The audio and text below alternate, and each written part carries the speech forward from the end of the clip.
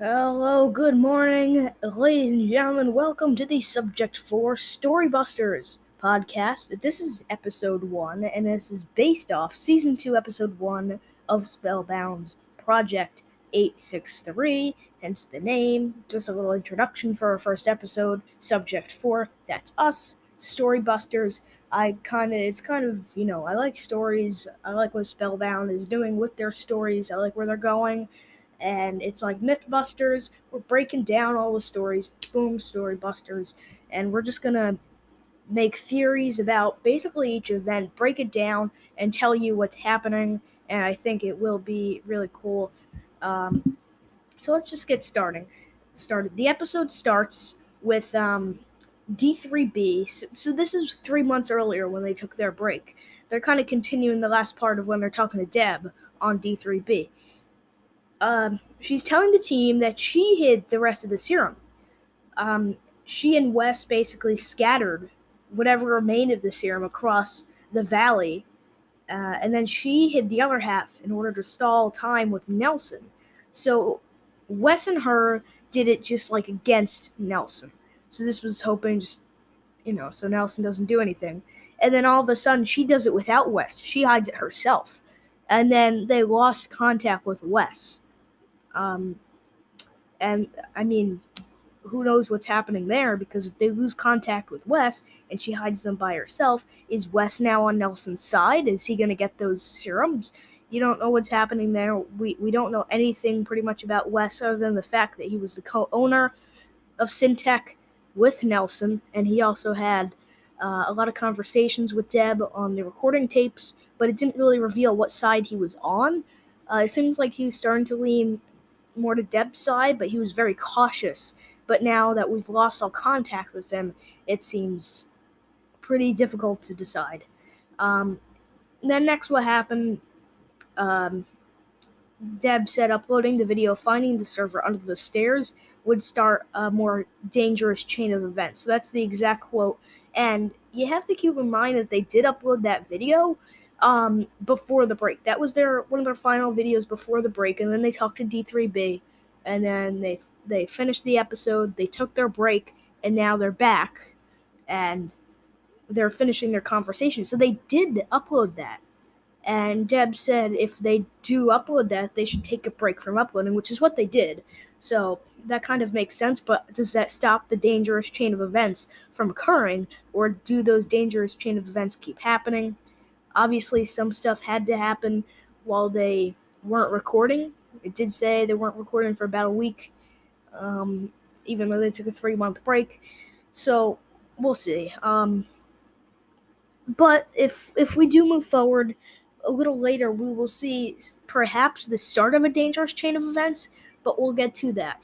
Next, Deb tells them to look for the RSD device. It's located behind the server underneath the stairs where they found the original server to talk to Deb. That's under Red Base.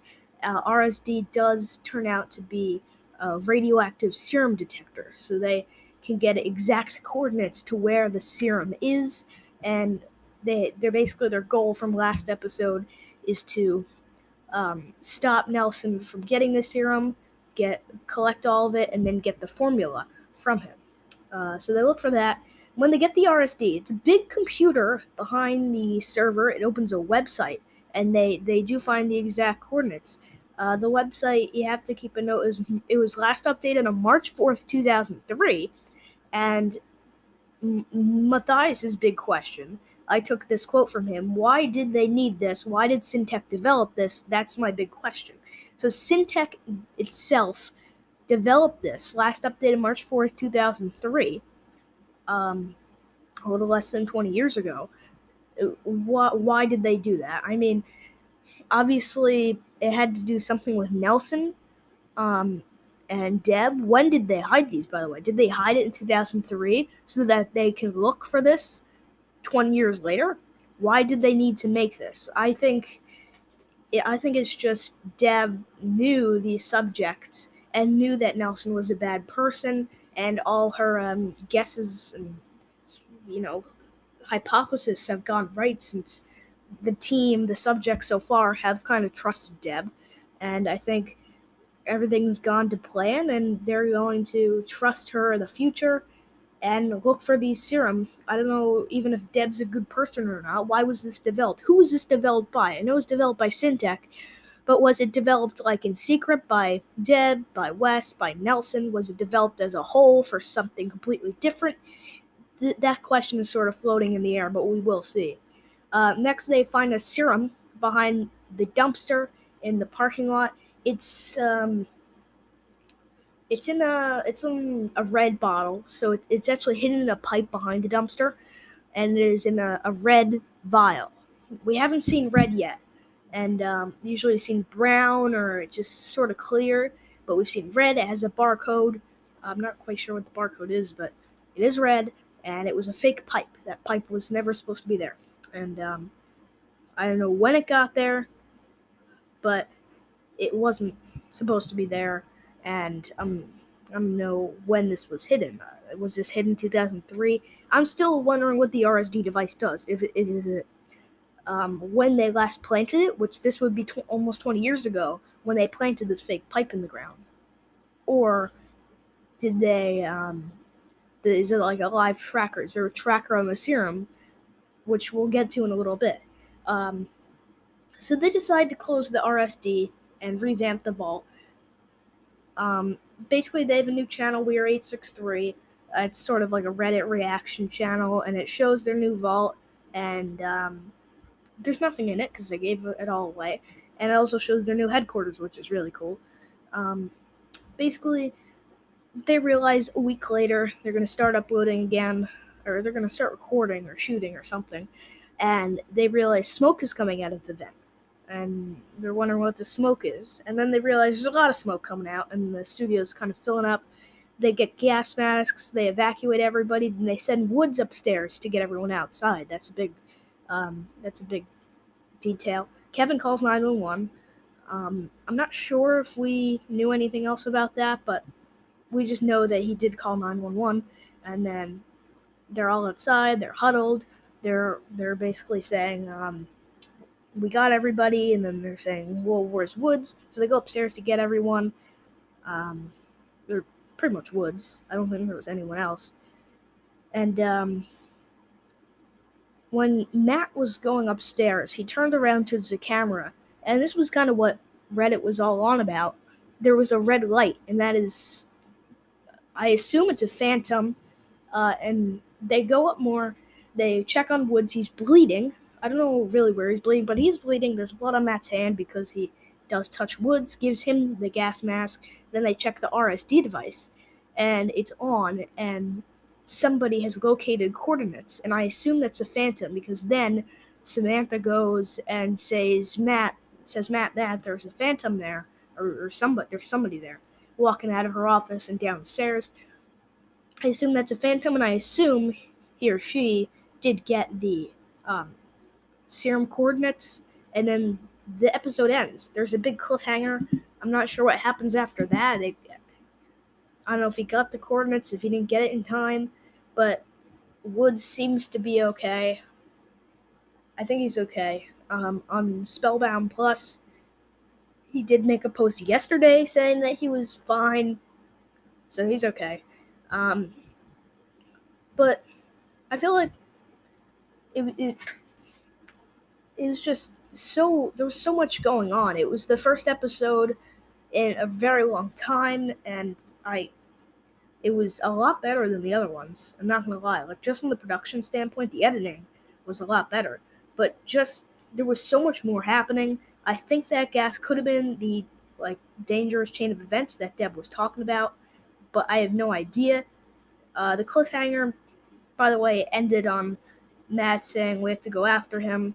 So I assume the next episode, which releases 1 week early on Spellbound Plus, is going to be about them going to chase after him. A theory that I've kind of been thinking about is if that RSD device does have live tracking, they can track down the Phantom and see where he's bringing that serum, or see where maybe he's bringing it to Nelson. That could be a big change of events. Or it's most likely, it's more realistic for it to be just where they last placed the serum. But we'll find out. They end up chasing after him. I think they go after him immediately, so they'll have him in mind. You have to remember there's people outside. They're confused. They're just leaving them. Like, there's Kevin Bailey. There's people outside, but then it's Sam, Woods, and Matt leaving and going after him. I don't know what the plan is for that. I assume it's going to be all three of them, and everyone else is going to evacuate the studio and go home, but we'll find out. Let's look a little behind the scenes of the company now. As you know, between this break and cease of uploading, High Five Studios has turned into Spellbound Inc. I like this change. It's a good name for what they're going for. They're not going for this like nerf everything like battle. Team Edge is completely different than Spellbound now, so that doesn't really count. There's Dope or Nope, which is have a feeling it's going to be canceled soon. Just because it doesn't fit the mission and vision of Spellbound anymore. But they're trying to create stories, and that's the most important part. They create stories, and that's what this is, and I'm hoping we see some more in this 863 universe moving forward. I hope it's good. And that'll just conclude our first episode. I hope you enjoyed. It's going to be live on Spotify, Apple Podcasts, wherever you get your podcast, as well as Anchor. We're going to get it on YouTube, hopefully, as well. Make sure to subscribe there. It's not up yet. We'll get it there. And we're waiting for the next episode. This podcast will be released the day of the video releasing to the general public, so there are no spoilers. Ladies and gentlemen, thank you so much for listening to the podcast. Enjoy your day. This was a shorter one, but it was kind of a kicker, whatever you want to call it. So there wasn't much to add, even though there was so much happening in the podcast. So that will conclude episode 2 next week, and we'll hope you see you there. Till then, we say see ya.